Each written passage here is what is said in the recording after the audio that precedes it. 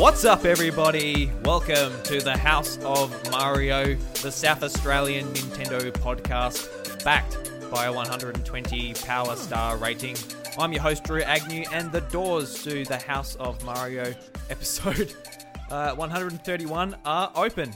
Joining me this week is Dash of dashgamer.com. How we going, man? Hey, Drew, what's going on? I'm so happy to be back. Yes, it's been a while. Yeah, it has been a while, actually. How long has it been? It's actually August 2018. There you go. Oh, you've looked it up. I did. I actually looked up the episode number the other day when we all had the big group on last time. Yeah. Yeah, it's been a while. Oh, that was actually longer. I thought it was like, I was thinking like September, but yeah. Yeah. It's wow. August 2018. Yeah, and in the intro, I said way too many The House of Marios. I said The House of Mario an extra time, so sorry for wasting an extra 5 seconds of everyone's time. That's all right. So, Dash, before we jump into it, how you been? You've been playing many games. You've been enjoying life. Yeah, I'm enjoying life at the moment. It's been all right. Dealt with a few things at the back end of 2019, but I'm coming out a little bit stronger, which is great. Playing games. I think like we're in a bit of a dry spell at the moment, but I've been playing a bit of Dragon Ball Z Kakarot, which I'm going to be reviewing for the website this week. But yeah, other than that, not many games right now, man. No, not many games. Yeah, I've just been like trying to get through my backlog a little bit. I've been playing Yoshi's Crafted World. I never actually finished that last year. Oh, nice. Yeah. Mainly because with a lot of these Yoshi games, like I think it was the DS version, I finished that like 6 years after it came out. So I usually just get halfway through it and just lose interest. Yeah. And because usually they're a bit longer than, they stay around a bit longer than I'm actually enjoying them. I'm like, oh yeah, I've had enough, and I put it down and move on to the next thing. But in this dry spell, I'm like, all right, I've got to get through that and a few other games I didn't finish last year. And I'm enjoying it. I'm enjoying just like listening to podcasts or watching YouTube or being in Twitch and just collecting everything. I really like just the exploration and how it's things are in the foreground and the background and everything. Yeah, you were telling me the other day how you've gotten into a bit of a Twitch fix at the moment. Yeah. Mainly because of just Pokemon coming out. I've been really enjoying watching people play Pokemon and stuff. And it's actually this is what I found, actually. It's a real good goldmine for people hosting and raid shinies. Yeah. Shiny Pokemon. Yeah. I went in there the other day and I just went to some random girl's Twitch stream, and someone in the chat was hosting a shiny Milotic. Oh, yeah. And they were putting the code in the chat, and I'm like, awesome. So I ended up catching 7 of them. Oh, really? Yeah, so like super rare Pokemon, just catching 7 of them because they just keep on hosting it. And when you catch them, they'll turn off their game. They'll rehost it. Nice. And so I went and got 7 of them. Then I went to another stream and someone was hosting a shiny Lapras. Oh, jeez, yeah. When I got one of them, I had to use my Master Ball on it because they were going off in 15 minutes, and that was my second attempt at it. Fantastic. I'm like, all right, I've just got to get it because Lapras is one of my favourite Pokemon. Nice. And then it was 3 o'clock in the morning. By the time that happened, I went to bed for like 15 minutes. I'm like, oh, let's see if there's anything else on Twitch. And someone was hosting another shiny, and they were making it really hard to get in because they give you the first 3 numbers of the code, and you've got to guess the last one. Yeah. And there's like 30 people in chat, so it's like really hard to sort of guess in time to get in. Oh, yeah. So I got in twice, and I just couldn't get it. But fair enough. So that's how I've been using my time. And that's all right. Have you been playing Smash Bros? Any of the new character Byleth? No. I like, honestly, I've kind of fallen off the Smash Brothers wagon because I wasn't really happy with that DLC announcement, to be honest. I was one of the people that were kind of like, a Fire Emblem character? Are you serious here? And a direct for a Fire Emblem character? He was kind of serious here. We kind of expected something big to go off on this one, especially for it to be like essentially part of that last pack that they announced. Until they said, hey, we got 6 more coming, and it's like, oh boy. For me, in terms of Nintendo stuff right now, actually, I'm kind of, I want to dive into Tokyo Sessions again. It's been a while since I've actually played it. I remember when I played it on the Wii U, I really enjoyed it. It was one of my favorite games on Wii U. So I definitely am excited to jump into Tokyo Mirage on the Switch. So that's definitely going to be interesting. But it's funny that you mentioned Pokemon. It's funny because I just started. Basically, I had the opportunity to play it back when it first launched, but I never got around to it because there was so many things out at the same time. We really got like blasted with so many things, like Death Stranding came out at the same time, and just so many games that were coming out. I never really got around to Pokemon, so I just started Pokemon last week actually. So there you go. So where are you up to? I've just started, literally just started. Oh, right, yeah. Yeah. So it's honestly, I'm kind of just getting into it at the moment. Yeah. Are you like after sort of all the, I guess the post-launch and everything's died down? Are you sort of keen to get into it, or are you just like, oh yeah, I'll check it out, see how it goes? What's your sort of history with past Pokemon games? Oh look, man, I used to love Pokemon Game Boy, the originals. Game Boy Advance is where I kind of started to teeter off a little bit. The Pokemon Yellow obviously is my favorite, like everybody else's on the original. Yeah. But after the Game Boy Advance ones with like all the emeralds and all that stuff, I just really was like, nah, I just can't. And when Black and White came out on DS, I kind of tried to, and I was just like, no, I'm out, I'm done. I'm tapping out here. And I know there was a craze when X and Y came out. That was huge. It was huge, but I just could never really get my head back around how Pokemon was. But I'm hoping that with the Switch releases with Sword and Shield and Gone, it might kind of rejuvenate or reinvigorate that Pokemon spirit that I had back on the Game Boy. So we'll see. Yeah, being able to play it on the TV might get you excited. I hope so. There's those big creatures rather than just a small screen. Or yeah, man. Yeah, I definitely hope so. Look, other than that, Super Mario Maker 2 is just kind of taking up my time. I can't get off that game, honestly. Oh, sweet. Yeah. Yeah. Do you like just playing other people's levels or making your own? Yeah, both. Yeah. Right. I'm huge into watching also Super Mario Maker 2 on YouTube. It's like one of those scenes in a car crash. You can't stop looking at it because it's so hilarious to see some people like, I can't figure this out, and you're like, it's right there. So it's like one of those. It's like watching a person try to figure out a puzzle. It's fantastic, and when I play them as well, some of the levels are so good. Some of the designs are amazing. I played. So the good thing about the Super Mario Maker 2 Reddit is that you jump on there and people have designed almost full games. All right, yeah. So you just punch in the code and you play it. But even if you're punching their user code and go to their page, they've designed like their own Super Mario games, and I've played like so many of them, and they're all fantastic and well done. Yeah, that's really cool because like that was a feature I was sort of hoping for. That you could like just like share worlds instead of just levels by himself. Yeah. But if there's a way to sort of get around that just by going to the profile and going through level by level, that's cool too. Yeah, of course. Yeah. Yeah. With Super Mario Maker 2, I sort of just played through the initial story mode, and that wasn't very long. That was maybe 3-4 hours. It doesn't take very long to get through that. Yeah. And I've basically haven't done much else. I don't think I've even made a level yet because I just want to play other people's levels. Yeah. There's some cool ones where it's kind of like a Zelda dungeon. You got to go and get the key and all of that. Yeah, it's fantastic. Mainly in the Mario World sort of template, but I haven't gone back there since the Link was introduced in the DLC late last year. Oh right, yeah.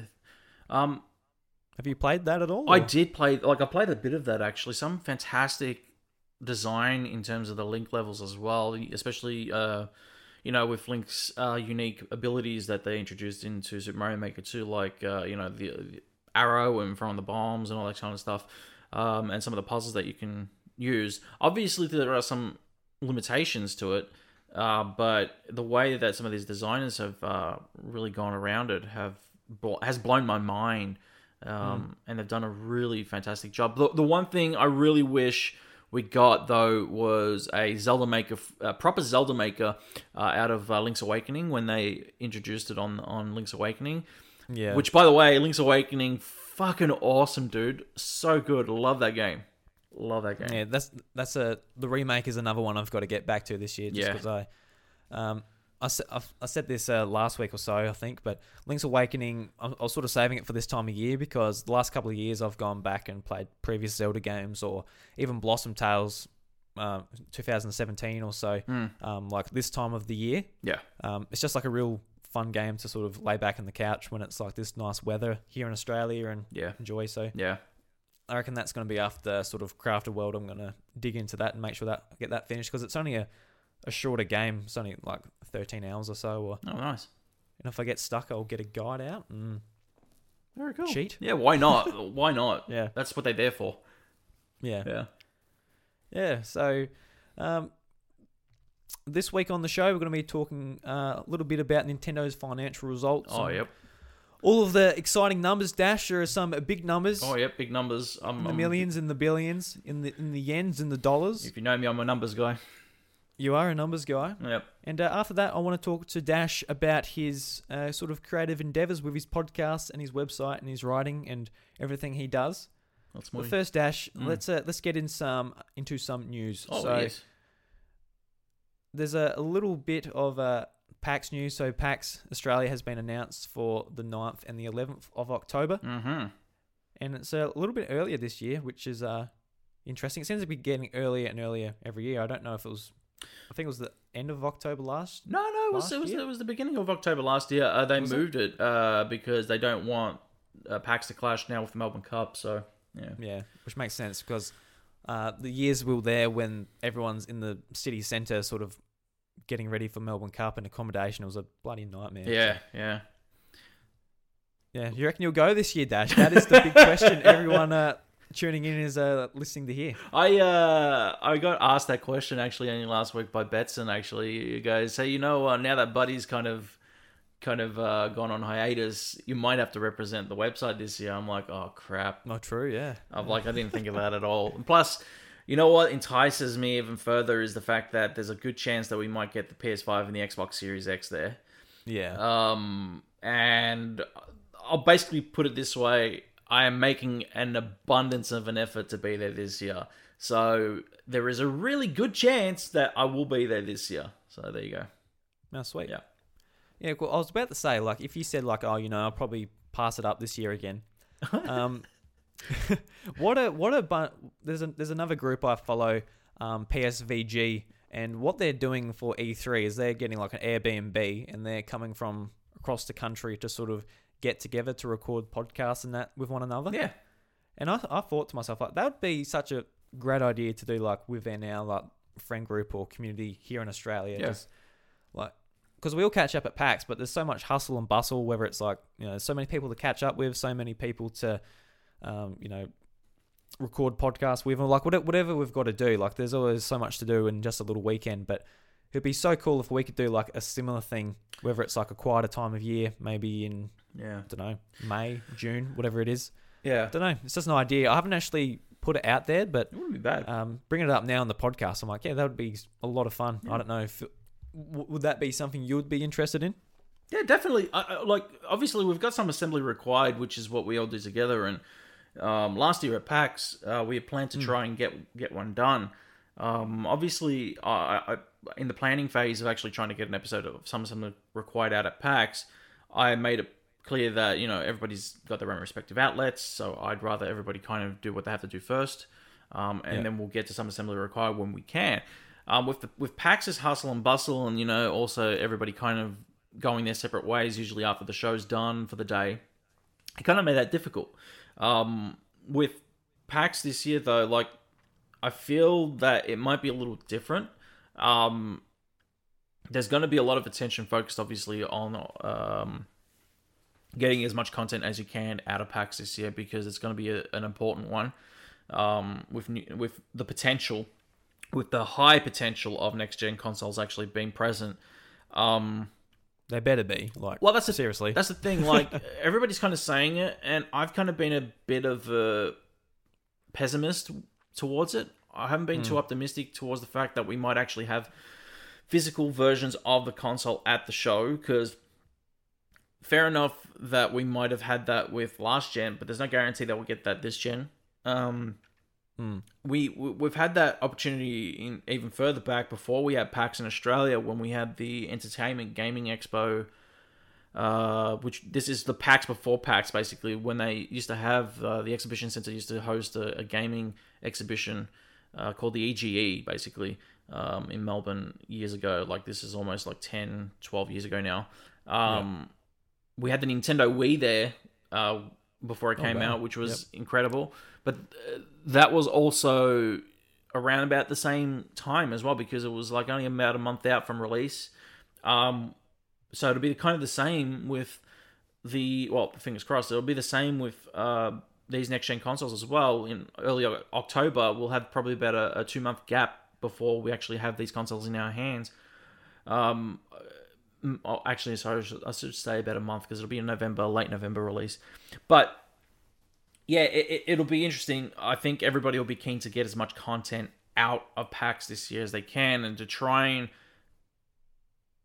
I'd say, socialize with other outlets as well and talk with them. I think everybody's going to be up for that opportunity. So it'll definitely be different, yeah. Yeah, I was wondering, like, just with the next generation consoles from Microsoft and Sony, I guess October, it wouldn't be too early for that type of thing. Early October. You mean for a release? Assuming that release is towards the end of November. I'm guessing it'll be a November. Like, from even just kind of looking at a calendar date, my guess is probably going to be like maybe a November 28th for Australia, November 21st for the US. So, November 20th, I should say, and a 27th for Australia. It'll probably be around about there. I'm guessing like a Friday release, pretty much like what they did with last gen as well. So, yeah, it's going to be an interesting year for us from a Nintendo point of view, because there's going to be like so much build up and hype for these other machines. It's going to be interesting what Nintendo comes out with, because we already know that in their financial result, they said that there won't be a new model this year. Unless they're lying to their investors. Did they say anything about like a release date last year for Zelda? No, they didn't. I don't believe. So, yeah, they're gonna have to basically stay relevant with their software, and we'll see what they've got. Like, there's gonna be probably. We know that there's like Paper Mario and stuff rumored, so that would be like stuff to come out. But they need something like a Mario or a Zelda or something to hit it. There's 3 guesses I have. Paper Mario would be one. Mario Kart 9 would be the other, or Legend of Zelda Breath of the Wild 2. Those are the 3 guesses I probably have for what they need to compete. They do. You're right. You're 100% correct. They need something to compete with these next gen consoles. Yeah, and like a lot of the talk before has been like, they need a new model of the Switch, more powerful to stand up to these other machines or whatever it may be. But I think every time Sony or Microsoft do something, whether it's like leading up to a new model or a new console, everyone seems to forget that Nintendo doesn't really give a shit about what they do. Yeah, exactly. Yeah, like every single time, and somewhat even myself, like sometimes forget like, they're going to need a more powerful machine to be like put amongst it. But just the success they're having with the Switch and sort of the market they're going for, the type of games they make, they really don't need anything else for this year. Maybe in 2021 they'll be like, all right, something with a bit more RAM will be beneficial to people developing for it. But yeah, really it's not that necessary this year with the Switch Lite already out there. Pretty much, yeah. I 100% agree with you. The rumors of a Switch Pro have kind of been swirling for a long time now, but and I don't think, like, Nintendo have kind of not denied it, and there's even like a trademark that's out there that could prove that there might be one in the works. Nintendo have turned around and said obviously there's not going to be a new model this year, which we could be looking at like a March release next year if that's the case, if rumors are true. But I don't even know if they need it, honestly. It's the Switch is doing so well as it is. It surprised me. I'll be honest with you. I am absolutely 100% shocked. I was sitting in the doctor's the other day, and I saw a kid with a turquoise. Yes, he was holding a turquoise one. Wrong color, kid, but he was holding a Nintendo Switch Lite, playing. I think he was playing Pokemon, and I was like, man, that right there proves that Nintendo right now are dominating what they're doing, and they don't even need to even consider upgrading what they have. It's all perfect right now. Yeah, like with the Lite, they are back in the traditional handheld space. Yeah, correct. Yeah, man. And it's easy to forget that, like they've got their 3DS back. There wasn't like a huge announcement for a brand new handheld or anything, but with the Lite, they are catering towards the kids and the families for doubles and the big nerds like me who go and buy another one. But did you get the Pokemon one as well? Yeah, I did. You nerd. I knew this was going to happen, and I called it. I even said, Drew, you're going to end up with a Switch Lite, the original model, and the Pokemon one. You're like, no. And look what you did. It's funny because like my initial thing was like, oh, it's too expensive for what it is, and I still stand by that. It's probably $30 too much. Yeah. It would be really nice to see it like just $2.99 Australian. Even, yeah.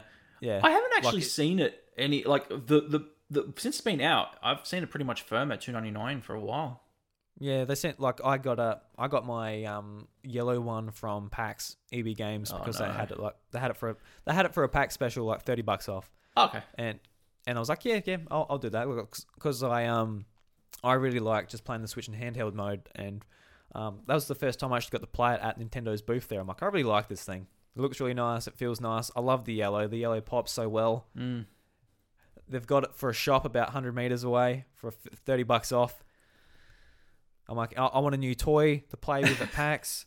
There's a lot of variables just coming together. I'm like, all right, let's buy it. Yeah. And I already had the Pokemon one pre-ordered because I'm a big Pokemon nerd. The hype for Sword and Shield was like, yeah, I'll pre-order this. And like at PAX, the way I justified it was, yeah, I'll just cancel the Pokemon one. It'll be fine. Then like a week on, I'm like, I still got that pre-order. Would be nice to get it still. Yeah. Oh well, I'll get it. Because there's been like other like limited edition like 3DSs in the past where I'm like, oh, that would be nice, but I won't get it because money and why. But the bug finally bit me, and here we are. No, that's okay. I can respect. That's good. As somebody who also owns 3 Nintendo Switches, I can respect. So what models do you have? Do you have 2 originals or 2 lights? Or 2 originals and 1 light. Yeah. One original that I just keep as pretty much stock standard. One that I tinker with, and I won't go into why. And the other one pretty much is just the light, and I just pretty much wanted to have it because it's Nintendo Switch Lite. Yeah. So when you play handheld mode, do you just use your light pretty much, or do you just go between both? Or I honestly haven't turned on my light for a while, and I'll be honest with you, it's not for anything. It's just that there hasn't really been any use to use it in handheld mode for a while. Look, if I needed to take it anywhere with me, like if I said, okay, I'm going on a road trip or something, I bring my Nintendo Switch Lite. There is no doubt about it that right now, as much as I love my Nintendo Switch, the Nintendo Switch Lite in terms of handheld mode, holy shit, is that thing comfortable. It is so good. And I said this, like I reviewed the unit. There is no better way to play Nintendo Switch in handheld than actually having the Lite. It feels way better. The one solid tablet unit in your hand rather than like the Joy-Cons. I always felt that the Joy-Cons were just too... I never liked the rails. The rails always had a little bit of anxiety on me. A little bit wobbly. Yeah. It just even a slight creak noise, I was like, I'm about to break this thing. But yeah, no, the actual light itself is a solid unit. I love it. It's honestly, I feel like almost it's a replacement, and it's funny because I got it right here and I'm holding it to Drew in front of the camera right now. You guys can't see because it's audio, but it's a replacement of the Vita. Yeah. Which, like the Vita is an awesome little unit, but Sony didn't support it that well. And now Nintendo have potential to kind of overtake that. They easily have. No doubt. but what I'm saying is, with the Lite, if people only want an exclusive handheld unit, and Nintendo could easily, like, in terms of assets and licensing and everything, there are so many good games that came out on like the 3DS and the Vita that should be easy to kind of scoop up and say, okay, we can offer those titles here now on the Nintendo Switch, because PlayStation, like, I don't think PlayStation are going to release a Vita 2. There is no doubt that Nintendo, like that's kind of gone to the wayside, and PlayStation aren't even going to consider doing another handheld. They've had two. They both were mildly successful. I wouldn't even call Vita a success. I'd call it a mild failure, if anything. I'll call the PSP very successful, to be honest. Sold 80 million. Like, that is a pretty good. Sold more than like multiple Nintendo consoles. Like, it's the not Wii U. Yeah, well, anything else. Yeah, exactly. Yeah. I agree with that statement, kind of. I think it still was... Like, it sold because it was... I think it sold more because it was in competition with the DS and how much power it actually showed. And what it could do. It could actually play those UMD movies, right? But that was also its downfall. I think the problem it had, though, and it kind of started to become evident when a lot of pre-owned Vitas started to become available, which was it had barely any software support. Like, we had some great titles for it, like the Metal Gear game, Peace Walker and all that stuff, but I can't remember, other than Peace Walker or a lot of titles like that did come out on it, like on the PSP. Like, I can't remember anything being that memorable from the PSP other than Peace Walker, man. Yeah, well, the PSP for me, because I had the DS since pretty much launch, and once I got older, I'm like, have a bit more money. I'm like, I'd love to get a PSP. And I kept on looking at lists of games, going down lists of games on Wikipedia and the official Sony website and that. And I couldn't find anything I wanted to play on it, so I never got one. Yeah, I really wanted one because I'm like, I love my handheld gaming. So this other company offering different experiences and stuff. Yep. I was all about, but yeah, I didn't see anything that I really wanted to play on it. And when they announced the Vita, I ended up getting that on launch day because there were games on it that I wanted to play. Yeah. And I really loved the Vita. It's really disappointing even to this day for me that they've sort of discontinued just their handheld line, because that was honestly some of my favorite PlayStation memories playing on my Vita.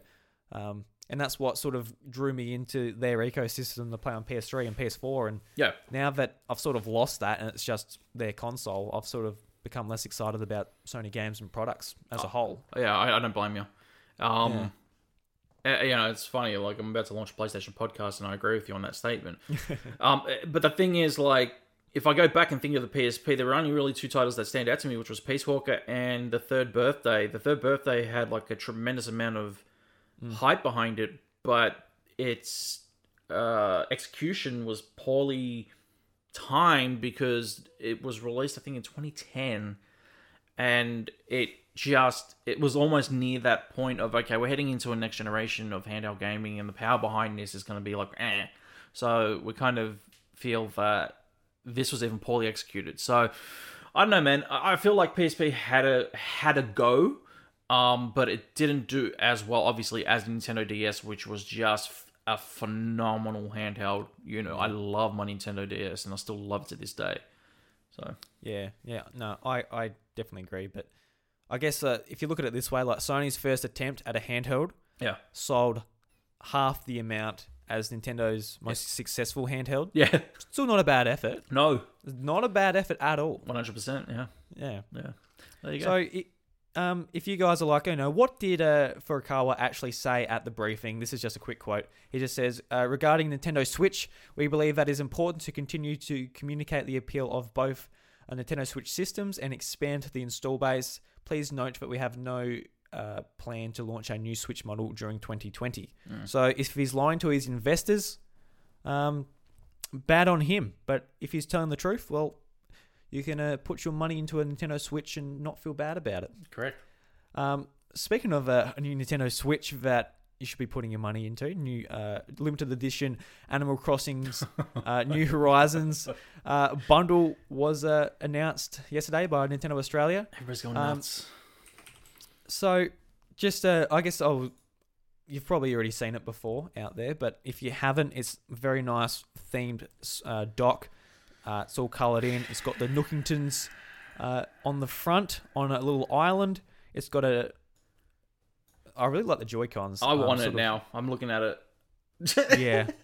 Yeah, so that's the thing. It's got like a nice blue Joy-Con and a light green Joy-Con. Am I about to pre-order this thing during the podcast?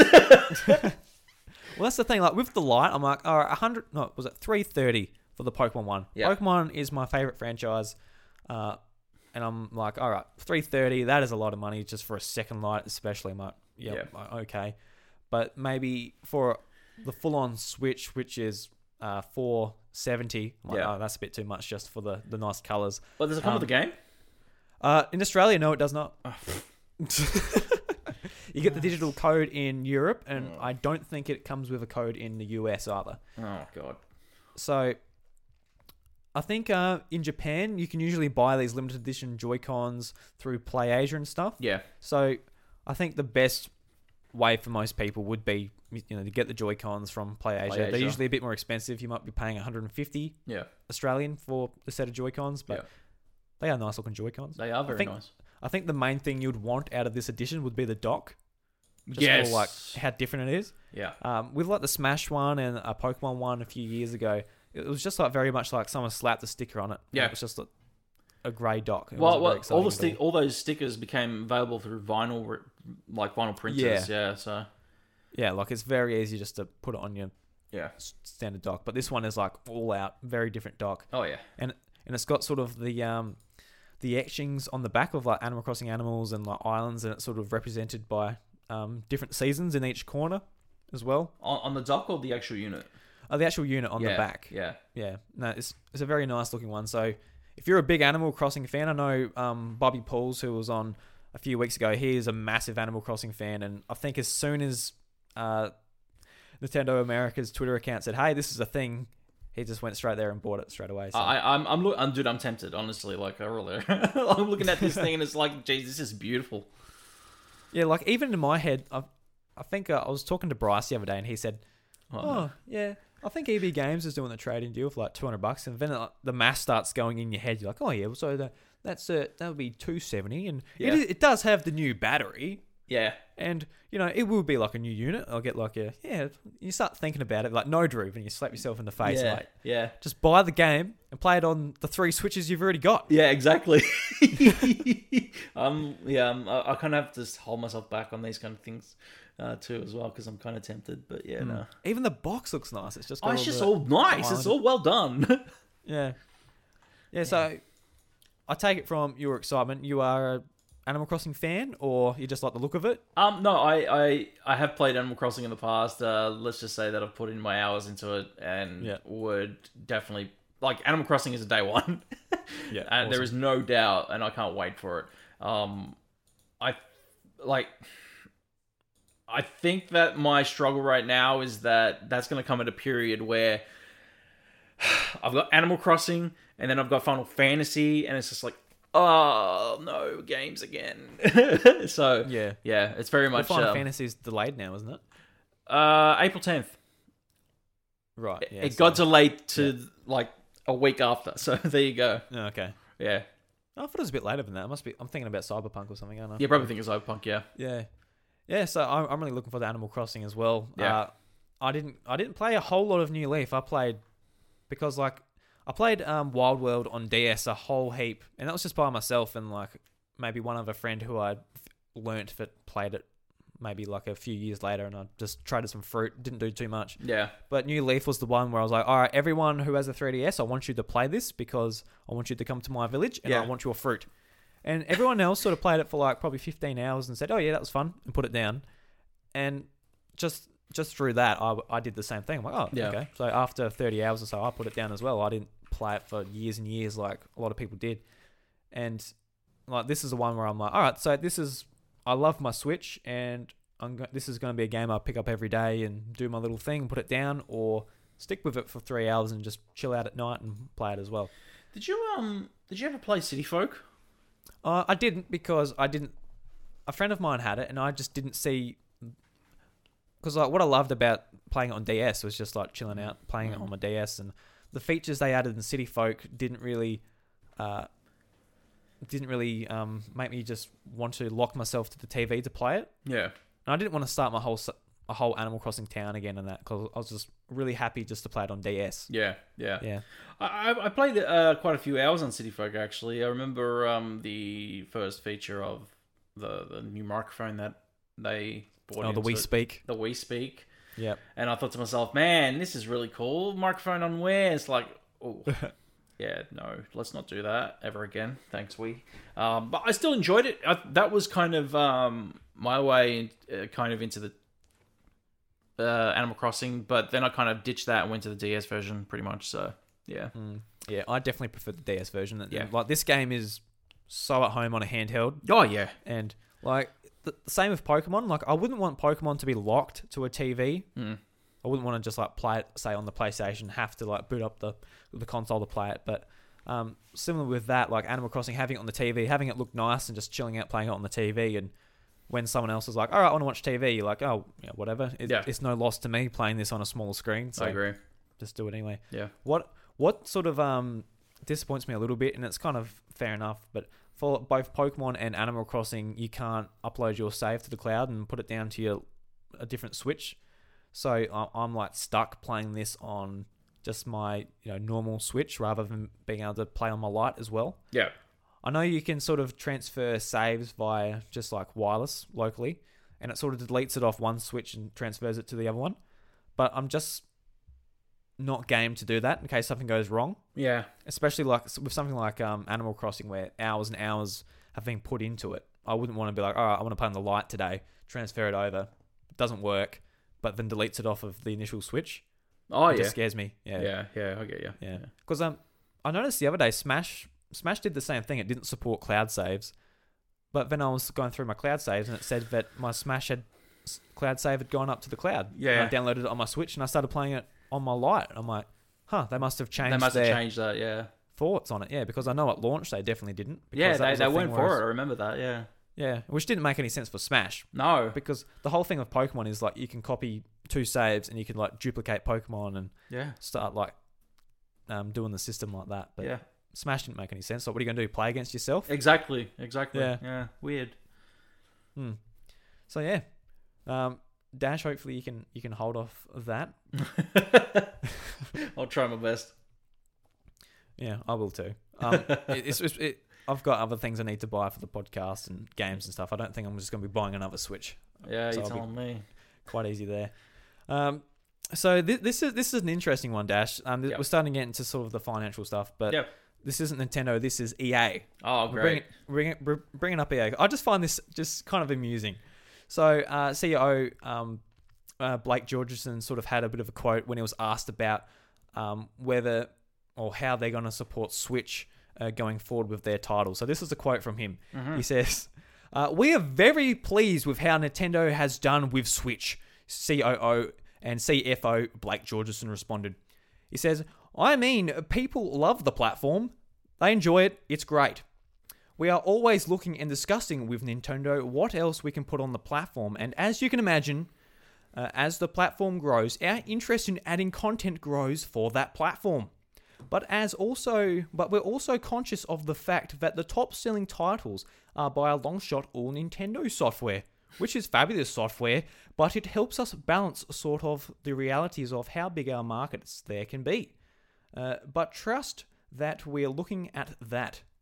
So they've been playing sort of since 2017, since the Switch came out. They've been sitting back, taking the sort of stance of like, all right, let's see how this goes before we sort of jump in there. Yeah. And in 2020, we're almost at 3 years of the system being out. They're still like, we're seeing how it's going. Yeah, we're going to see how it goes. And I do sort of agree with the point that like Nintendo software does like sort of drown out other, say publishers and that, because like a lot of people buy a Switch and they're like, all right, I've got the Switch, I need to buy Mario Kart. Then they look at some other games and Zelda looks great, and I'll buy Mario. And that's like the 3 games they buy once they buy the system. But it also doesn't help them that when they say, all right, this is going to be our little dip of the toe into Nintendo and the Switch, but it's FIFA, and it's just a really poor version of FIFA as well. I think like they don't help themselves when they actually do try. I think the problem. See, the Nintendo's trust factor right now, I think, is kind of starting to come back. Like, there's a lot of respect in terms of Nintendo and whether or not a lot of these Western developers can actually trust Nintendo right now, based on the fact of the Wii U. I think that a lot of that has kind of put a bit of a foul taste in a lot of publishers' mouths after their experience on, which is fair enough. Yeah, which was on such an underpowered unit during a generation where, like, the Wii U came out in a really, really weird phase, and I remember when it did come out, they were trying to get ahead of the curve on the PlayStation 4 and the Xbox One, but it was almost like they kind of took the same route with the Wii and thought it was going to be a major commercial success, based on one, using the same name, just calling it a Wii U, and thinking that mums would be like the casual players, and the soccer mums would buy it because it's the next generation Wii. Which if as a kid, even as a child, you would know mum's not going to buy this because we already have a Wii at home. So it's one of those things where there was a trust, and even like Ubisoft kind of fell out of trust at one point with Nintendo because of that. And it's funny to see now that they've kind of gained that respect and trust back within Ubisoft again. Like, we're getting Assassin's Creed titles, and shit, we even had Mario Cross Rabbids on the unit, which is something I never thought I'd see an Ubisoft developed Mario game, which is amazing. But EA obviously are really, like, they're still one of the most confusing development companies and publishers out there.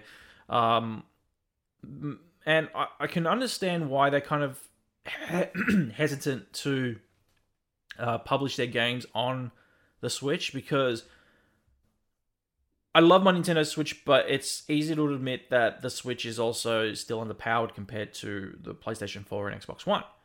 However, it is not supposed to be the most powerful unit on the market. It is sold as a hybrid unit. It is sold as a handheld / home console. It is not supposed to be like I remember Reggie even saying it, like, it is essentially I think he didn't mean it to put it this way, but I think it also was a great way to put it.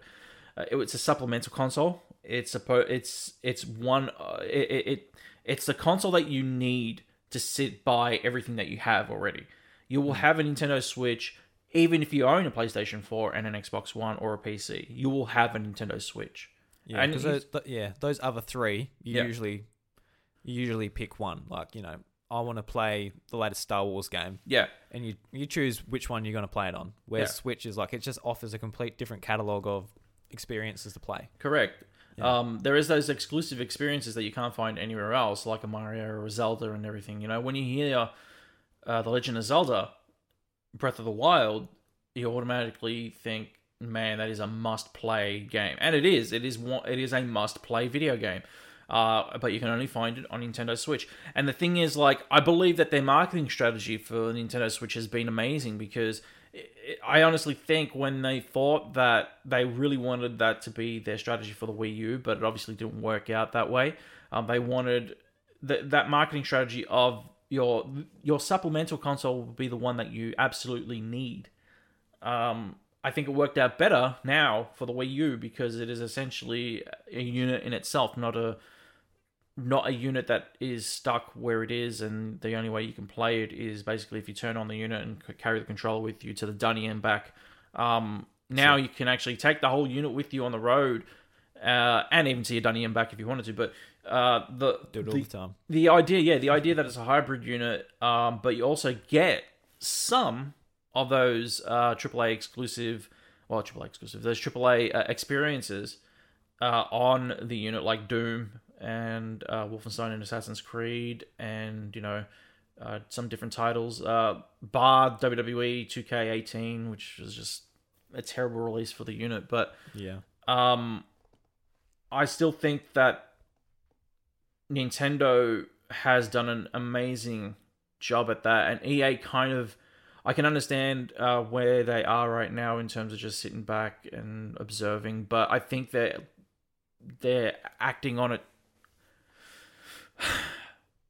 with caution more than anything. But yeah, I feel like with EA, they need to take a different tack to it. So yeah, their main sort of lineup is their sports lineup. So they've tried with FIFA, which is their biggest thing they've got going. It's it's football. It's worldwide. It's the game of it's a worldwide game. Plus kids love it. Yeah.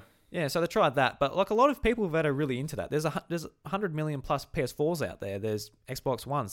That is where that audience mainly is. Yeah. So I know like on the Wii they tried a different tact with their FIFA. So they made it like a more arcadey sort of Mii version of soccer. Yeah. And that sort of worked out for them, and they went for that for a fair few years. And in like stuff like Sims and franchises they have that make more sense for Nintendo's audience, they should be maybe thinking more about that rather than just going, all right, we've got Jedi Fallen Order, we'll think about porting that or whatever their mainline game is at the time. Yeah. I just feel like there's a lot of missed opportunities for some of their IP out there. Yeah. Even like a Need for Speed game, like maybe a port of an old Need for Speed game or whatever it is.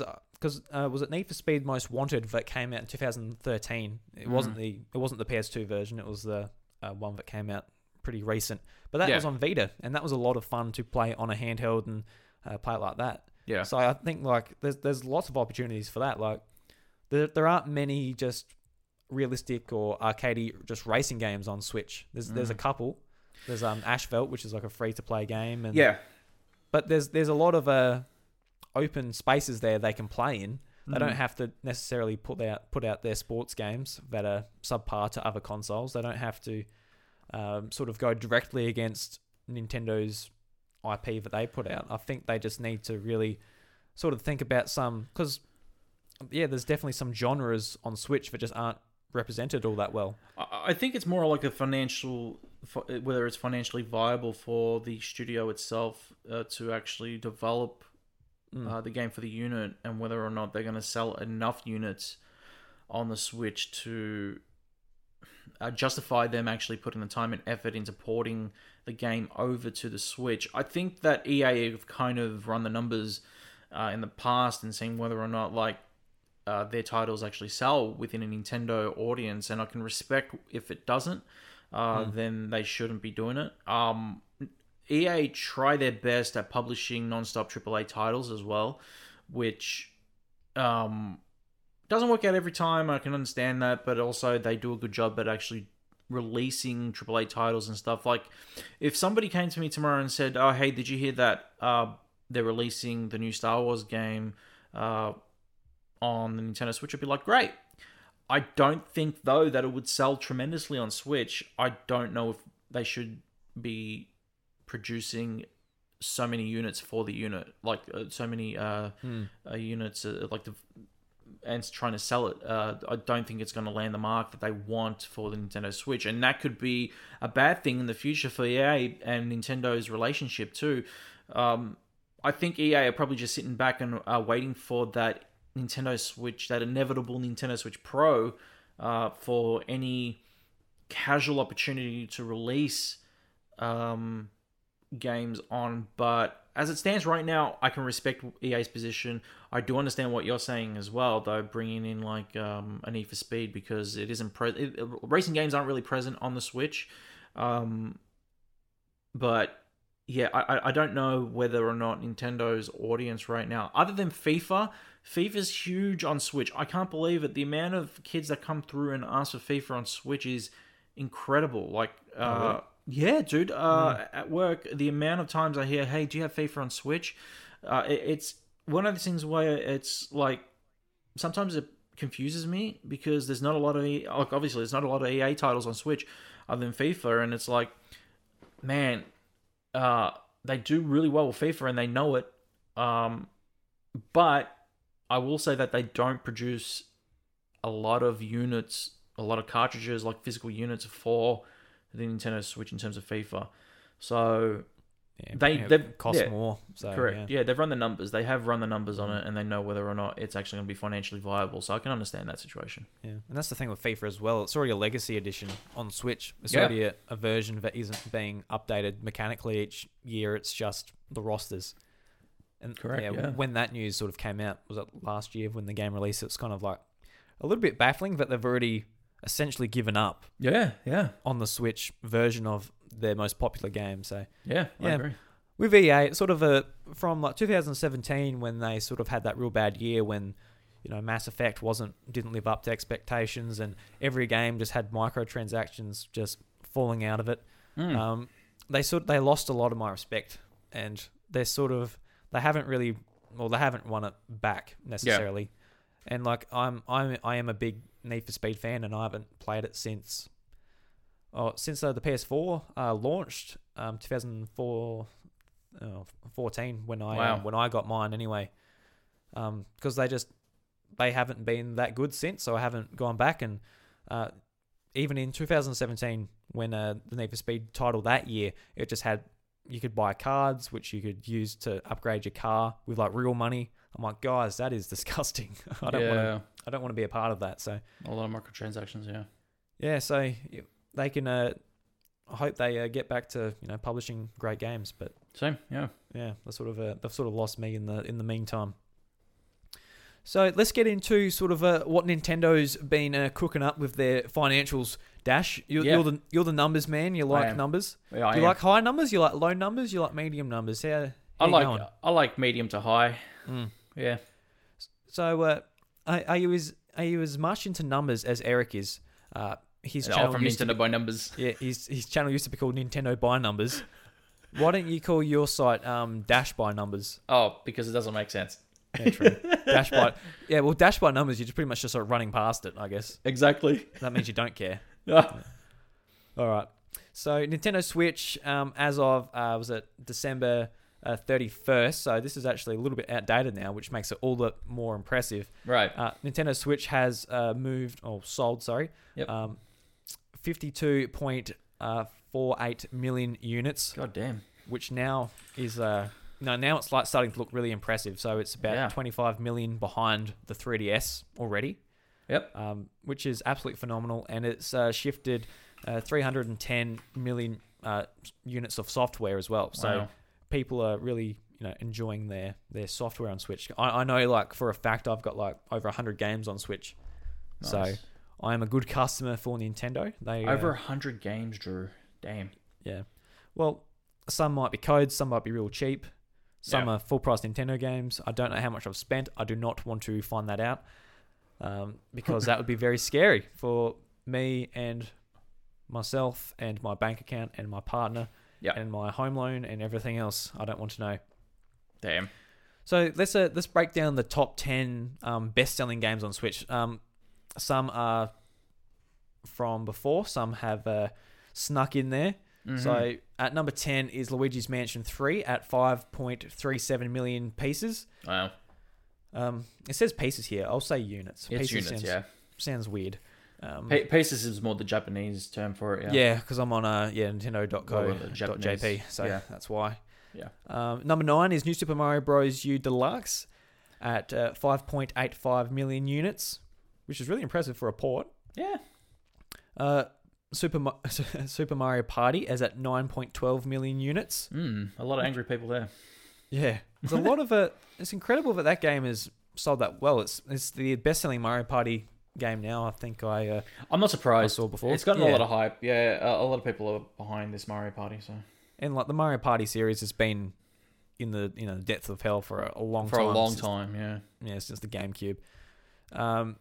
Number 8 is Splatoon 2 at 9.81. So that's coming up to 10 million, and that's really good to see that a relatively new Nintendo IP has really resonated with people. Definitely.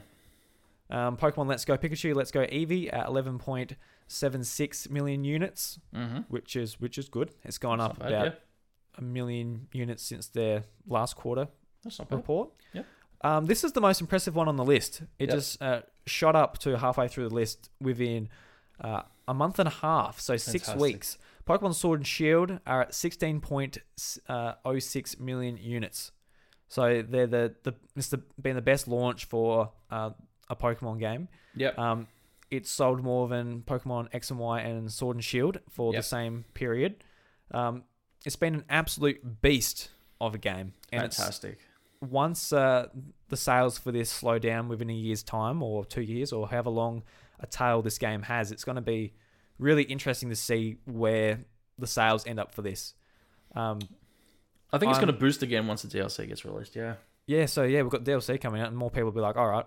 And that might even fix problems people had with the cut of Pokemon and content. I don't like whoever still has that problem post-launch might say, tell you what, I'm back in after that. I agree. So, yeah. And I'm sort of like two minds on this. Like, I really love the game and I'm happy to see that it got the sales. But at the same time, I'm like, it would be good to see a bit more polish on these games. Oh, yeah. And the sales on this tell Game Freak that what you're doing is fine. You don't have to improve on anything. I see that's also the negative side to it as well, is that because the game sells so well that they feel like they can actually release something. Like, there is no doubt in my mind there were some problems in terms of the game, like in terms of its design. There were a couple of issues that the game had, nothing that can't be patched though, but I definitely feel like the excuse of, it sold 16 million, that's not a good enough excuse. People bought it because it's Pokemon, yes, but they do want a perfect Pokemon game, so make sure that you polish it before you actually Just like the main thing that stood out to me was a modder went in and redid the textures. Yeah. I'm like, oh, why couldn't... Like, that is one thing, like, regardless, like, this game makes millions and millions and millions of dollars. Yeah. You can put more effort into the textures, at least. Yeah, I agree. That is not a big ask for... No, 100%. How much of a profit driver this is. I agree. So, yeah, hopefully we are wrong and they, for the next games, like, all right, let's make it as polished as we can. I hope so, yeah. Next up is Legend of Zelda Breath of the Wild at 16.34 million units. Still going strong. Yes, units. Yes, it's great to see that up there. It's going to get pushed down by Pokemon very soon. Oh, yeah, mind for sure. you. Yeah. Super Mario Odyssey at 16.59 million units. Super Smash Bros. Ultimate at 17.68 million units. Yep. And that's still trucking on strong, which is great to see because after the Wii U version not selling all that well, which was even kind of surprising for the install base, even with the 13 million install base on Wii U, it still didn't sell that well. It's kind of like, oh, is Smash Bros. Just not on people's radars? Is it just me sort of enjoying it and like a couple of other people? But sort of with the Switch sales, it does show like, yes, this is one of Nintendo's most important franchises. So 100%. That makes me relieved a little bit. And number one, at absolutely nobody's surprise, is Mario Kart 8 Deluxe at 22.96 million units. Yeah, no surprise there. The gap between Smash Bros. And Smash Ultimate has widened within the last quarter. Yep. It was at about a 2 million gap before, now is spread out to about a 5 million gap. Yeah. So it kind of shows like over people picking up a Switch for Christmas and things like that. Mario Kart is the main thing people go for. I think that Mario Kart's probably going to be that because it's more of a casual option, especially like when parents and all that go to pick it up and they think to themselves, oh, I wouldn't mind having a go at that. I'd like to play some Mario Kart with my kids. They pick up Mario Kart. It's a no-brainer. Yeah, and like I couldn't think of a more perfect game to pick up for a kid's present or something for Christmas Day, playing Mario Kart on the brand new console. 100%. Yeah. Or you could pick up Xenoblade and you could play that with the kids. Oh, yeah, sure. I couldn't imagine that. No, definitely not. I don't honestly, I haven't even finished the game yet myself. Yeah, like Xenoblade was one of those things because Bryce talked so much about it. I'm like, I really want to play the series, so I bought it and I played it for a little bit, and it's one of those games where I'm like, I do need to play it and I do want to play it. Yeah, but will it happen? I do not know. Yeah, I've had the collector's edition sitting up there for a couple of years now, and I still haven't properly opened it back up and played it again. Oh, right. So, Oh, you got the yeah. collector's edition too. I did, yeah. I got lucky. One of my friends who worked for the Neighbours Games is like, "Hey, I got a surprise for you." I'm like, "What's up?" And he goes, "You're so remember how you were late to get the collector's edition?" He's like, "Yeah." He goes, "So I got one in." I'm like, "Where?" And he goes, "Well, we found it. It was just sitting here at the back. You want it?" I'm like, "Yeah." I said, "But I own the standard." And he goes, "Just bring that back in. We'll return it and we'll give you this one." So I was like, "Sweet." Nice. Yeah. Yeah, because I look at a lot of those special editions. Yeah. And since I buy my games digitally, I'm like, no, I'll pass on that. If I was just getting the box copy anyway, I'll be like, yeah, I'll spend an extra $50 each time. Why not? There were a couple of games where I could have said that. Astral Chain was the most recent. I like Nintendo were gracious enough to actually offer us a review code for that one, which we were very thankful for. That was like our very first official Nintendo title that we reviewed for Dash Gamer within the recent years, and they were more than gracious enough to actually hand us a review copy of that. And I could have said, no, I don't need the collector's edition, but the game was so solid. We still, like, honestly, the Dash Awards are still up in the air for 2019 because I still haven't picked a game of the year or nothing. It's been up in the air because we're still tossing up between like Death Stranding, Luigi's Mansion 3, and Astral Chain. Those are the three games that right now are up in the air for Game of the Year. And like myself and Buddy have had so many debates and we still haven't made up our mind yet for what our 2019 Game of the Year is. But I obviously need to come out with something. And honestly, Astral Chain is so damn good. I'm so glad that I picked up that collector's edition, dude.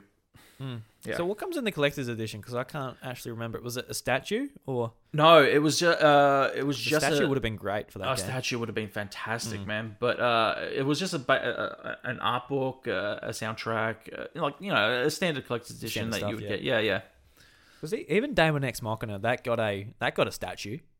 That got like a little figure or something. I got that. Yeah. You got that too.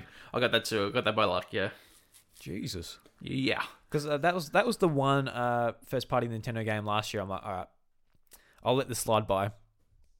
I don't think it would. Look, I think that's easily an okay by me, to be honest, to slide by. I kind of bought it and I was looking at it. I'm like, I don't know if this one was worth it. Yeah. Yeah, because like at the time there was too much stuff going on. It was busy at work. It was whatever. I'm like, all right, I'm not that interested in it, so I don't have to pretend to be interested in it either. Yeah, because all of the other games around it, Luigi's Mansion, etc., I was like, absolutely chomping at the bit to play. Yeah. I'll ask you, how much was the units again for the Switch? How many did they sell? Was it 52 million? Yeah, 52 million. So included in that is 5 million Switch Lite units. Yeah, as well. So according to Turtle Beach Q3 earnings call, the Xbox One sales were sitting at 50 million.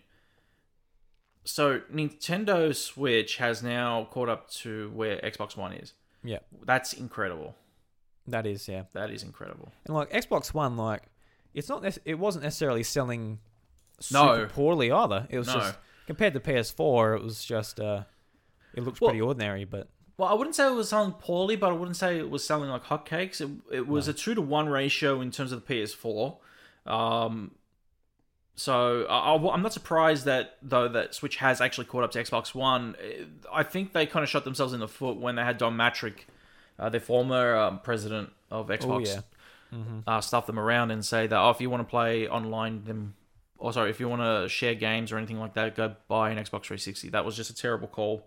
And the whole DRM situation, they screwed the pooch, and glad they sacked that guy. So, yeah, that was just really embarrassing. Oh yeah, 100%.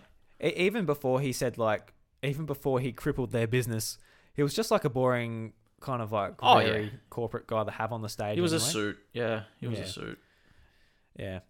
So, if you want more information about sort of Nintendo's financial report, if you're like into that type of thing, you can go to nintendo.co.jp, and they have like a big list about all the stuff they're getting up to, whether it's their sort of Nintendo stores or Nintendo World theme parks they're opening up. They've got details about sort of the wearables they're sort of implementing there.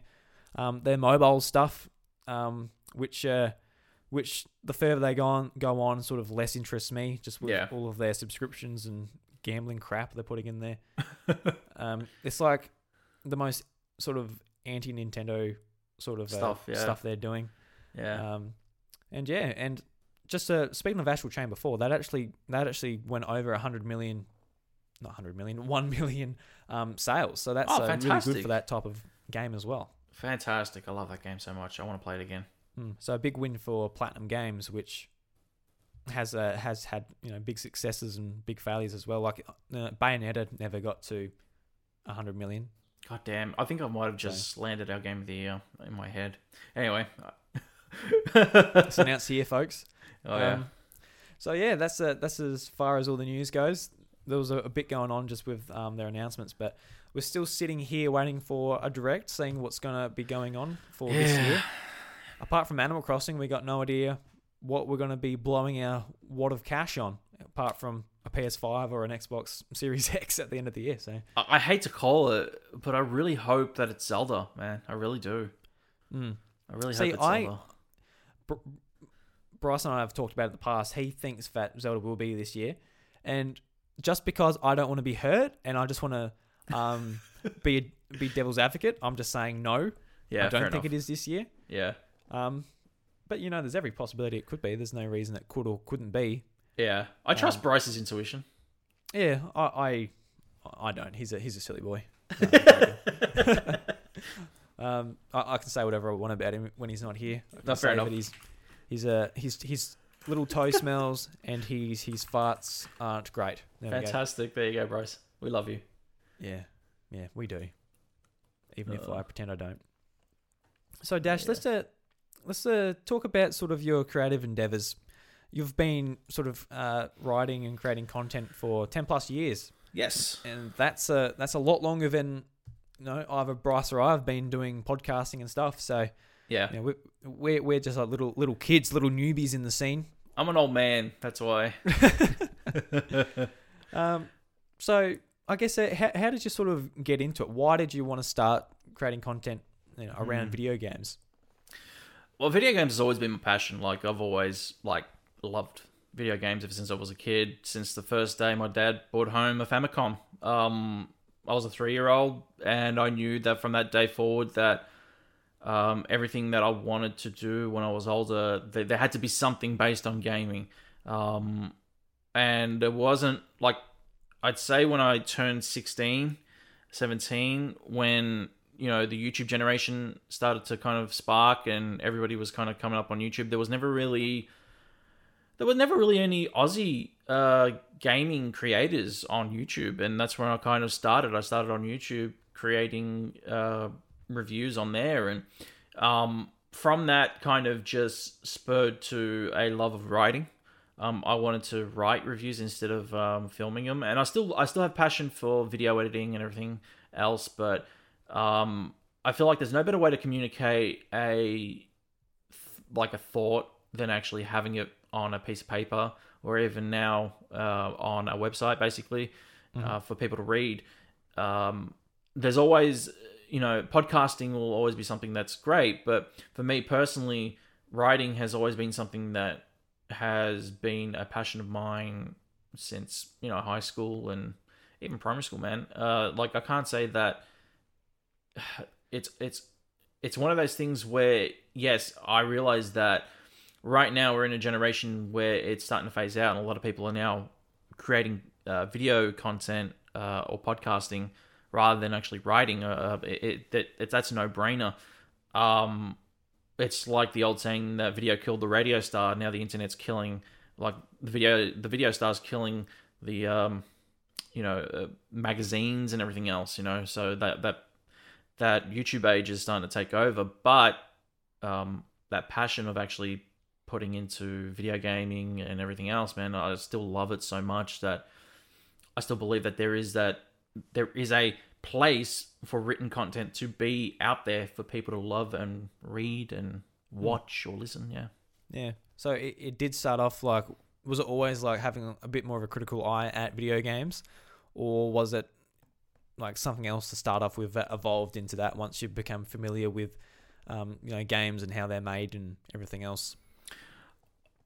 The critical eye for video gaming pretty much came through having that love for it. Because I loved gaming so much, there was always a part of me that I felt a creative endeavor to actually show a critical eye towards gaming was something that I always loved highlighting what was great about gaming more than what was negative about gaming as well. Yeah. Like there was a lot of people that would always jump on. Like everybody has an influencer that makes them want to do creative endeavors online and stuff. I never really had that. I never really had an influence. I just kind of did it myself because I felt that I could. And when I started making content online, I just felt that we were in an age where a lot of people were negative towards gaming. There was a lot of people who jump online and instead of being like, a critic, a proper critic towards gaming, they would highlight only what was negative. I felt that in a YouTube age, we never really had anything that was informative.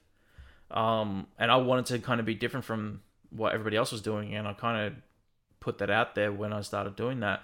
I wanted to be informative rather than just critical all the time, and it was great. But I fell out of that passion after that, and I felt like writing was pretty much going to be the more sensible way to go about it, and that's pretty much where I was for a while. I was writing for a long time, and I enjoyed it, and I had a lot of opportunity doing that. So yeah. Yeah, because I know, like, for myself, like, a lot of people like playing video games and enjoy playing them when they get home for work or whatever, but Yeah. it is a different passion when you're, like, thinking about doing content, and, like, this is sort of the same passion, but also kind of a different passion, whether it's, like, doing writing or podcasting and stuff like that. Yeah. Yeah.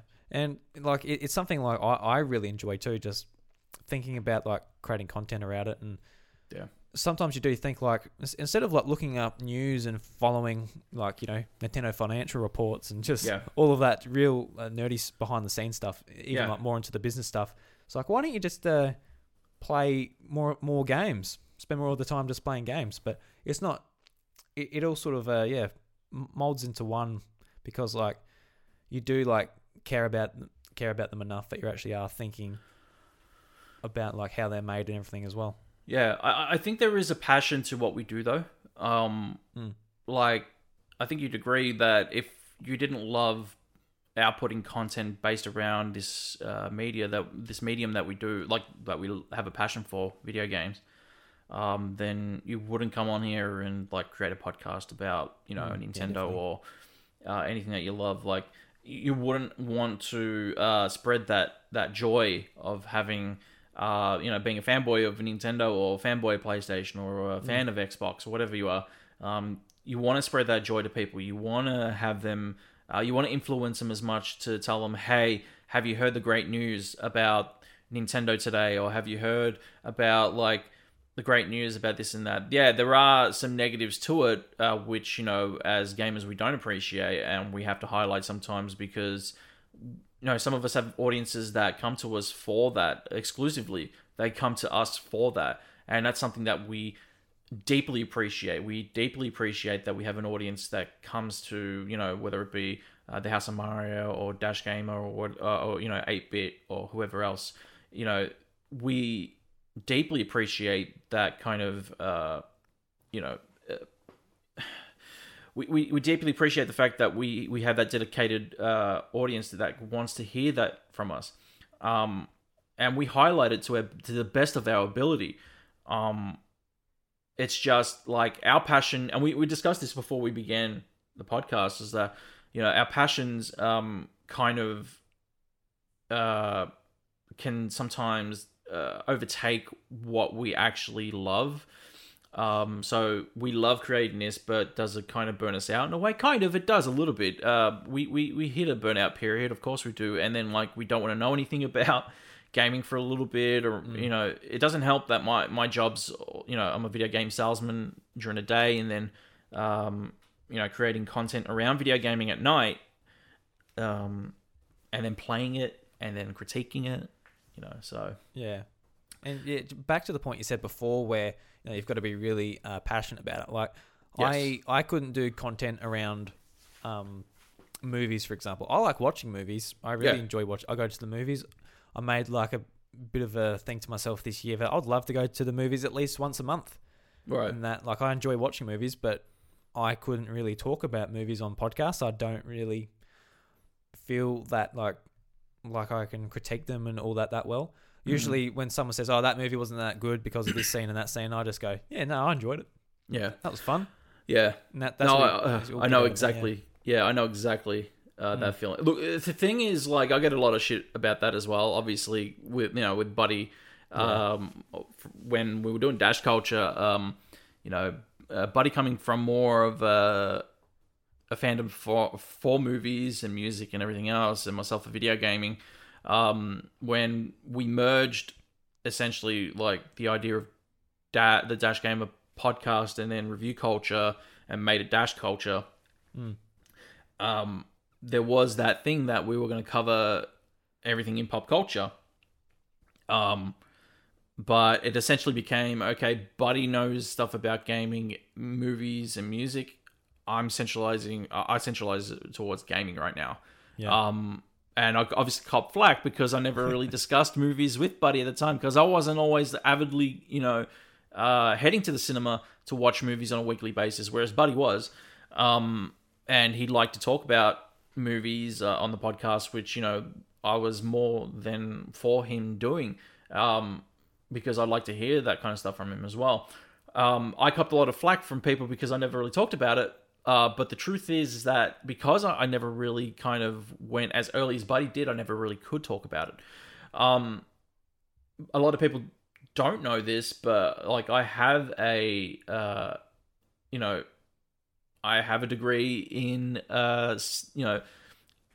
cinematography and all this kind of stuff. Like, I actually know movies better than a lot of people know me. Like, they don't know. Like, I get tested by Dylan and Buddy. Like, we'll be playing Apex or something, and they'll be like, "Oh, do you know what this line's from?" And I'll be like, "Guys, I don't care. Watch your stupid Star Wars movies. Like, I give a shit."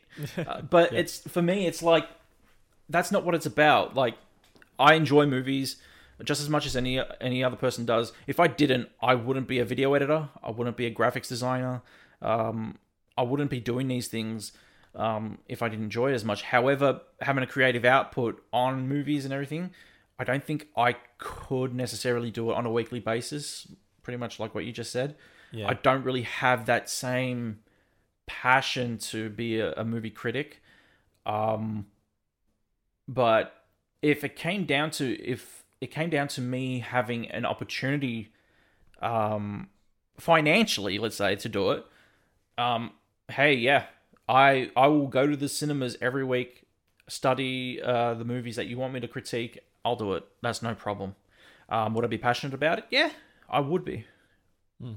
So yeah, like, even for me, like, this is a Nintendo podcast, so when I play stuff on PlayStation or something that I know will definitely never come to Switch, even then I can, like, take a bit of a break and go, all right, I'm just playing this, but it is still a video game, so I am being, like, more critiquing it more than I would just going to the cinema or something. But of course, yeah. Sorry. No, it's all right. Oh. So you started off in the YouTube scene and writing. So what sort of got you into doing moving to the podcast scene? I actually did podcasting back in 2008 when it was really early into the scene, actually. But I helped produce a podcast back in 2008, I should say. And I always had a love for producing podcasts, kind of like a radio show, more than they are now.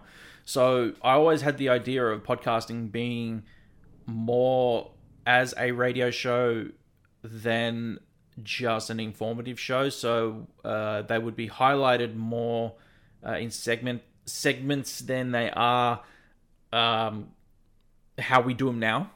I remember always doing them, having the funny, I always would model them after proper radio shows, like funny sound effects, background music, all that kind of stuff as well. We get permission from some artists to feature their songs on the podcast as well, which was really incredible that we actually did get some artist permissions. I remember getting Guys Night, the guys who sang the Die Hard theme song, I wrote to them through Facebook, and they were like, yeah, go for it. All right. Which was incredible. So what was the name of that podcast? I won't say it. Actually, Okay. no, I won't say that one. But yeah, it was one of those things where, yeah, I was really, really I was always interested in podcasting. I did quite a few of them over the years, but I never really kind of hit that mark until, I'd say, Dash Culture, really, until we launched Dash Culture, which is really where I kind of found my stride and love for podcasting, man. Yeah. Yeah, and I guess that's sort of where we met you guys as well. Yeah. Being a part of the group we were and everything, and having it being introduced and all that, and that's where you guys came on our show, we went on your show, and that's sort of where our friendship blossomed. Yeah. And I know a lot of the listeners here know what Dash Culture and what is now Dash Gamer, the Dash Gamer podcast. Yeah. But if someone missed what all that was, what is it? What is the Dash Gamer podcast? Dash. The Dash Gamer podcast is our bi-weekly gaming podcast now. It used to be our pop culture-based podcast. It's basically where myself, Ryan Betson, and Paul James come sit down, talk about the latest in the world of video gaming, and for everybody's enjoyment. But it's just like you come in, you listen to it, you have a laugh, you sit down and a shit talk, and just listen to us banter. And we stream it live on Twitch. And we have audience interaction as well, which is great. We have yourself, you pop in from time to time as well, Drew, and we have a few people that jump in and talk to us through the Twitch chat. It's just a good time. It's just a good time. Yeah. Yeah. I really enjoy it. I want to ask about sort of the going live on Twitch. That is an aspect of this show, but I'm sort of thinking about moving forward, whether it would be a thing just like once a month we're doing a live show on Twitch. And I'm thinking about running it a little bit different, like interaction and stuff. But how do you find doing it live as opposed to just pre-recording it as we're doing, like, for example, this show? It's one of those things where I remember having that conversation with Buddy early on, that I told him, I said, listen, I think at episode 10 I might consider doing the show live on Twitch. And Buddy was a bit apprehensive, and I can understand that because he really liked the intimate setting of the show and how it was just he and I talking about gaming or movies or whatever it was. The show format definitely changed when we went live. I remember the show being mainly a lot about what we were doing and what we were catching up on in pop culture. It wasn't really the latest in pop culture at the time. The show had kind of taken its own after we went live. I think it helped it a lot. I think it really did help us evolve and help our presence as well in the way we perform on the show. In terms of, like, I think that there is more pressure being live than there is a pre-recording. And I think it helped both Buddy and I in the way we interacted with each other and our chemistry. Whereas, like, I felt that us being offline, you never go back to your first episode of your podcast, is what I always say. You listen to that and you go, whoa, that was terrible. But I felt that Buddy and I's chemistry really did work so well that going live was going to be a no-brainer for us. The show, as I said, like took a turn on its own when we went live. It changed the format of the show and it really helped evolve it. I did feel though that at the end of last year, Dash Culture was kind of coming to the end of its run in its current format, and I had discussed it with Buddy that I wanted to kind of change the format of the show going into 2020. And we did discuss the possibility of separating gaming news and pop culture news. And there were many discussions had between us about that as well.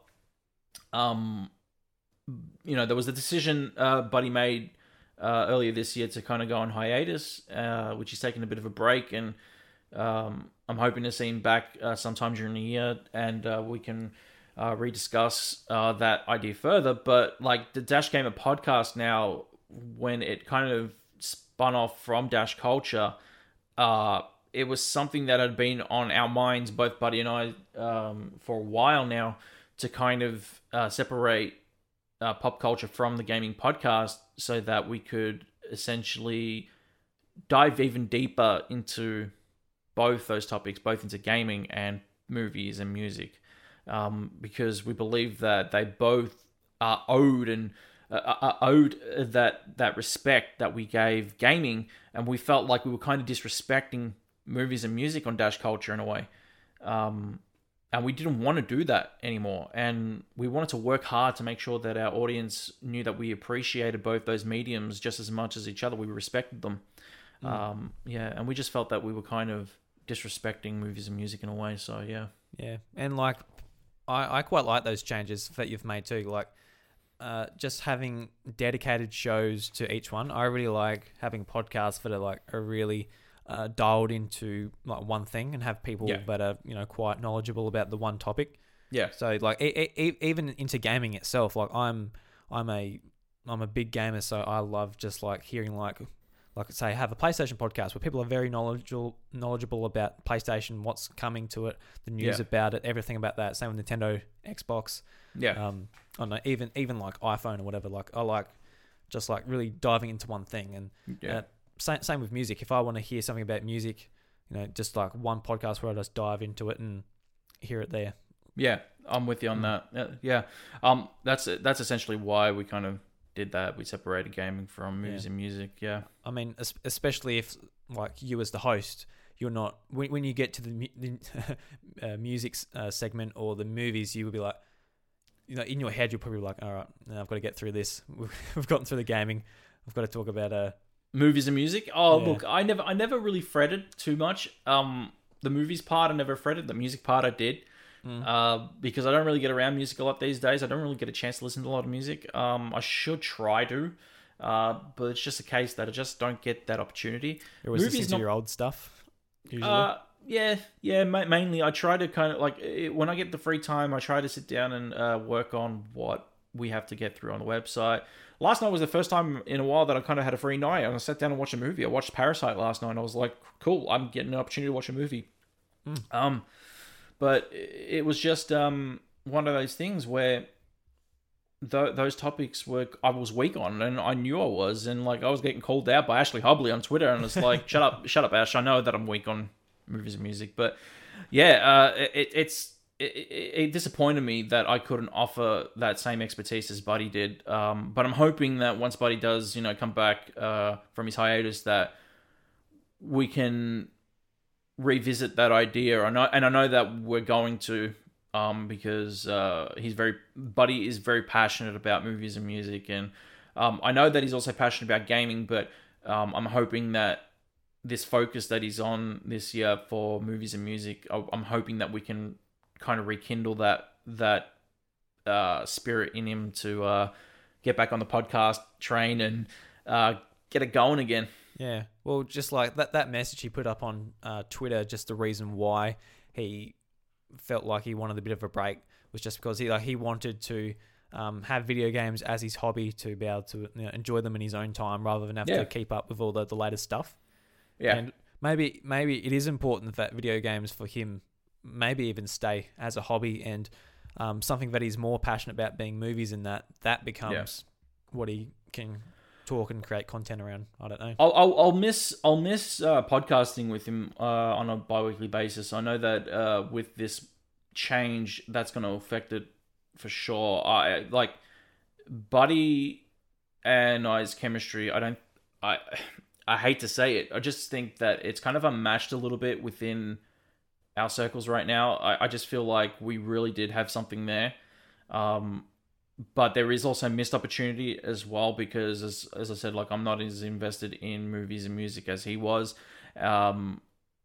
He definitely has a wealth of knowledge within those categories, and I almost felt like I held him hostage in a way, putting him in those situations. So I kind of don't want to do that to him, but I really, really, really, really want to help him push his passions for those, because he has a deep, deep, deep passion for cinema, and I'm hoping that when he does come back, that we can actually show that and express that to everybody. Yeah, and I'm looking forward to that. I think that'd be great. Oh yeah, Buddy's obviously an awesome friend of ours, so yeah. I hope that he returns to the podcast scene soon. Same. Yeah. So you're starting a new PlayStation podcast, Dash. Yeah. I think it was that episode you were last on. We said we were changing this PlayStation to Operation PlayStation. PlayStation. Yeah. But we didn't. It was a little bit of a joke. Haha. Yeah. Yeah. So what's changed? What's brought Operation PlayStation to come to our earlobes in 2020? And what's the show going to be about? And well, obviously it's about PlayStation, but PlayStation. Yeah. Is it going to be sort of different to other PlayStation podcasts out there? You got any ways you want to put your own shine on it, or we want to try our best to be different to everybody else. I mean, like it's funny. We were just talking about this yesterday. Myself and Paul, we had a creative meeting about it yesterday, and whether or not we like it, it's going to come back into that creative loop of, it's a PlayStation show. Like, there is a simple formula to do it. There is a way that we can fall into that loop of how everybody else does it, but we can also kind of just try and do our best to make sure that we don't make ourselves sound like a carbon copy of Podcast Beyond, which we're going to do our best to not do. Essentially, I think our Dash Culture format has always worked best, and that's kind of like going to be what we strive to aim towards. We don't want a Roper's Report. We don't want to run down some useless news of the day that, Patapon 2 was getting an update tomorrow. Big shit. I don't care. We're not Platinum Explosion that we're going to cover all the trophies of the title. I think that's kind of information that I don't think is, going to be that exciting, to be honest. Like, I just don't think that we want to cover the news. We want to cover the PlayStation news. That's what we're striving towards. I know that right now we're in a bit of a dry spell, and that's okay. We're prepared. But we want to be a source of news to everybody. We want to make sure that when we go live on Wednesday on podcast feeds, that you guys will be listening to us and actually saying, okay, that's some great information that I just got from that podcast today. That was a lot of fun to listen to as well. Those two interact with each other really well. I know that I'm going to be tuning in a couple of weeks' time. Yep. So that's the aim of the game. And yeah, there'll be some fun segments added to it as well that'll make it different, that we're looking to basically do some unique stuff that hasn't been done on other podcasts as well. But we are aiming to be basically a fortnightly news PlayStation podcast. That's basically what the aim of the game is right now. Oh, cool. And are you using the same theme as we used before? The Dash Culture? No, as like the theme I used for the skit last year sometime. Or have you made a brand new one? Or there's a brand new one. I was thinking about that one. That one was actually, the one that I gave you was actually designed for the podcast that myself and Pez were going to do before Pez got hired by 2K. So that wasn't that, like, funny enough, that theme wasn't actually attached to Operation PlayStation, because obviously the name only came around when we were on the podcast on the House of Mario. But did that name just come about then? Did it? It did. The name came around when we were on the episode. Oh, right. So there you go. the original story. Yeah, the original name for the podcast was actually named by Pez. It was called the PlayStation Dualcast, I think it was at one time. I think it even one time was called the Dual Shock Jocks or something, or rather, Dual Shock Jocks. That's actually pretty cool. We had so many names for the podcast, and I still got the designs of it and everything. Even the layout that we were going to use on Twitch, I still have. But when Operation PlayStation landed in our laps, I think it was too hard to pass up, and I still even have the fake teaser design that I chucked up on Twitter last year. That when we were the year before when we did the episode, and I even had your name on there as well because it was going to be myself, Padge, you, and Dylan a part of the podcast. I remember when I posted that and everyone was like, "Oh my god, what?" Yeah. It got a lot of traction, and I remember a lot of people being excited for it. And since that day, it kind of had been on my mind. It honestly had been on my mind as well during Dash Culture when we started it. It had been on my mind because I'd spoken to Pez about it after while he was at 2K, he'd pop in a couple times and say, "Hey, you still thinking about the PlayStation podcast?" And I'd be like, "Yeah, I am." So it's just one of those things where I was very passionate about doing a PlayStation podcast, and whether or not this works out or not, we'll find out, man. Like, I really think that as it stands right now, it could be great or it could be a limited run, and I'm okay with that. It's experimental, and I'm about that right now. So there you go. Worst case scenario, it could just be a nice way to like really hardcore cover the PS5 until it launches later this year. Exactly. Yeah. Exactly. Yeah, no, that's really cool. But it kind of started off as a bit of like a bit of a joke. Yeah. Here's the name. Here's a bit of a tease on Twitter just to troll people or whatever. But you've actually like it's been in the back of your head like, yeah, this would be fun. And you've obviously found Paul, who you've worked with on your other podcast. So yeah. Well, Paul has been pushing it since that day. Like the day after we did the podcast, Paul DM'd me in my inbox on Twitter and was like, "Hey, if you are serious about this, I am too." And I'm like, "Hold your horses, Paul. Hold your horses."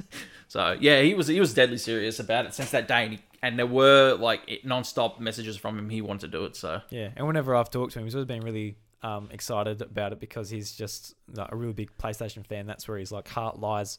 Yeah, these days. So that's really cool. There's that potential there. Yeah. So yeah, looking forward to hearing it. Thanks, so man. It would be like the day after this podcast comes out. This Wednesday it comes out. It'll be Wednesday morning at 6 a.m. Dylan. So be ready, mate. You're going right. The number one PlayStation podcast. What is it? Across the Oceanas or something like that? It's in the Oceanas. In the Oceanas. There we go. Yeah. Get ready, Dylan. So you're going to grab the bull by the horns. That's what you're going for, right? On their turf. I'll be honest with you. Like it's friendly banter. I love Dylan. I love Platinum. I even love For the Players with Ryan Betson over at the Pop Culture. So it's like this is not something that we're looking to kind of take the guys down or anything like that. This is just me expressing my love for PlayStation as well, and Paul expressing his love. The idea when it came around, like I really honestly, Operation PlayStation was basically supposed to be a gathering across all of our outlets, basically, to kind of come together and talk about PlayStation and our love for it. The idea essentially was actually specials that I wanted to kind of pitch to the boys and say, hey, Platinum, hey, For the Players, and Buddy obviously being a PlayStation fanboy at the time. I wanted to kind of say, hey, when PlayStation 5 kind of comes around, we could all get together and do these limited run series called Operation PlayStation and talk about it. But the more I thought about it, I thought these guys probably want to do their own coverage, and we wanted to. We want to do our own coverage. So I think there's no better time right now than the present to launch a brand new PlayStation podcast. So yeah, that sounds like a lot of fun. Yeah, man. We're real excited. So if you're ever looking for any guests, I've got no outlet to talk about PlayStation. So if you need a guest, Dara, we've already discussed it. Yes, and you're definitely up there, my man. Cool. Especially if you want someone to talk about the Vita, I'll talk about the Vita. No problem, my man. You're up here. I'm tapping my forehead. You're up here. Yeah, I can just imagine the lead up the PS5 and there's Drew on the talk about the Vita. Everyone's like, "What the fuck? Get that kid off! I don't want to hear about that shit." The Vita. I like the Vita. Well, it's PSV, PS5, PS Vita. Yeah, that's Vita what everyone's 2. Excited about. Vita 2. I would be excited if there was just like a component of the PS5 that was like a handheld or something. A handheld, like the Switch? Yeah, that'd be cool. Can you imagine if they turn around tomorrow and go, it's like the Switch? Oh my god. people would lose their minds, I think. Yeah. Would be cool, but it it doesn't make any sense for what they want out of their first yeah. parties. So No, definitely not. Yeah. yeah. So, all right. So that's it. This is almost the end of the show, Dash. Yeah. Just before we go, let's what's your off the top of your head? What is your favorite Nintendo franchise? Just that we better talk something Nintendo just before we go, just in case people are like, Jesus, there was no Nintendo It's a talk PlayStation show. Right now, honestly, it's always been Super Mario, man. Like I can't shake Super Mario. The franchise is always. I am as hardcore Super Mario fan as anybody, man. I have so much stuff that says Mario on it. Super Mario Brothers 3 is the best video game of all time. Period. I just still can't get over, like, when you think of Nintendo, you think of Super Mario. Yes, The Legend of Zelda is there. I just think it still plays second fiddle to the Mario franchise. That's my belief. Super Mario, and honestly, like, if you ask me, Super Mario is the video game franchise. I know I'm about to launch a PlayStation podcast once again, but it is the fact that Super Mario is everything, man. It takes inspiration for a lot of video gaming and everything else, man. It's Super Mario. It's a good choice. It's a very good choice. It's hard to go past Mario unless you're going to Zelda, or I'd probably... I sort of wane between Mario, Zelda, and Pokemon, depending on what I'm feeling like at the time. Oh, yeah, fair enough. They offer very different things. So if I'm in the mood for exploration, it's Zelda. If I'm in the mood for just nice, friendly, happy characters and platforming and even exploration in a lot of Mario games as well, I'm into that. And yeah, and don't get me wrong. Yeah, don't get me wrong. I think that Breath of the Wild is still the best game on the Nintendo Switch, bar none. Odyssey, honestly, in my mind, plays second fiddle to that. Yeah, definitely. But in terms of a franchise and world-renowned icon, mascot, whatever, Mario is it in gaming. You think gaming, you think Mario, and that's it. Super Mario is the king. That's it. It certainly is. And you won't be able to talk about him on your podcast. You have to talk. I won't. You have to talk about Ratchet and Clank or something else to fill the gap. Have fun with that, mate. Clank. You're stuck with them now. Ratchet and fucking Clank. Great. You made your call, Dash. Well, that's all right. Don't worry. We'll see one day. Maybe the House of Luigi might come around and that's right. You're screwed. I'll have to take you to court. You can't use the house of. No, actually, Nintendo will take us both to court and we'll both pretty much. Yeah. I said that, was it at PAX? I was talking to someone from Nintendo. Yeah. And I'm like, now that you know us, you're probably going to sue us, aren't you? They said, oh, no, we won't do that. I'm like, oh, God. No, we won't do that. Time's a ticking. Ticking. Just like tapping his foot. Using Mario, huh? Using the name Mario. Well, you've changed it up enough. You've changed up your logo enough that I don't think they'll bother. Yeah, Nintendo Australia won't hurt us. It's Nintendo Japan that will. Yeah, they're pretty much. Yeah, they're already got eyes on you. Yeah. Well, a lot of other Nintendo podcasts, they actually have Nintendo in the name, so they'll be on the list before us. I hope. That's what worried me a little bit about Operation PlayStation, but yeah, no, it should be fine. Yeah. So PlayStation, that's your name. Yeah, exactly. Well, it's not stylized like it, so you can't take us to court. Nothing. No. Yeah. All right, Dash. I would ask where we can find your stuff, but we already mainly know it. But just to recap, where can everyone go and find your content on your website and the podcasts? So you can follow me on Twitter at DashGamers. You can find our content over on dashgamer.com. Right now, you can find the podcast on SoundCloud, iTunes, and Spotify. Give us those cheeky 5-star ratings as well as Drew. But it's right now it's the Dash Gamer podcast, and Operation PlayStation premieres this Wednesday. So we're really excited about that, and we've got 2 more podcasts. Oh, we've also got Take My Tone on the website as well. So make sure you guys listen to that. But we've also got one more surprise podcast coming your way this year, and of course, where Drew is on Some Assembly Required. So make sure you listen to all those as well. Yeah. When's the next episode of that due, by the way? February. So we're gathering a few guests. We're gathering together our next slew of hosts, and we should have it by late Feb. Excellent. I enjoy listening to that one. Oh yeah, I wonder why. Well, not when I'm on it. It's a trash show when I'm on it, but no, don't lie. No, I really enjoy it because it's just like catching up with like my friends. Yeah, it's great. I'm either on it or just listening to it, so it's really cool. Yeah, we have a lot of fun producing those shows. It's a great way for everybody to catch up. Yeah, that's excellent. Yeah. And if you want to support this show, you can subscribe to the House of Mario on your podcast player of choice.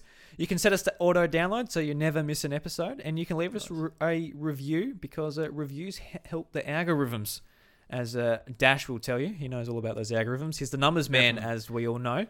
Give him the cheeky 5-star ratings. Yes. You can suggest us to your fellow Nintendo nerds in person or via social media. You can follow myself at iDruby or the show at the House of Mario. And if you'd like to support us that little bit more, check out patreon.com and see all the tiers and perks over there. All right, Dash, thank you very much. Thank you. It's been great having you on. When I was thinking about, who should I get on? Like, Dash. Dash is a good man to get on the podcast, and I'm glad you're so willing to come on. It's been really good. Thank you, mate. I appreciate it. Excellent. And Nintendo Jukebox this week is a Resting Place by Garrett Wilson. And it's really a good remix of sort of the Resting Place theme in Super Smash Bros. Melee. And it only came out recently, so make sure you go and support him on SoundCloud and YouTube, which he's also got on there. So, until next time, the doors to the House of Mario are closed. Bye-bye.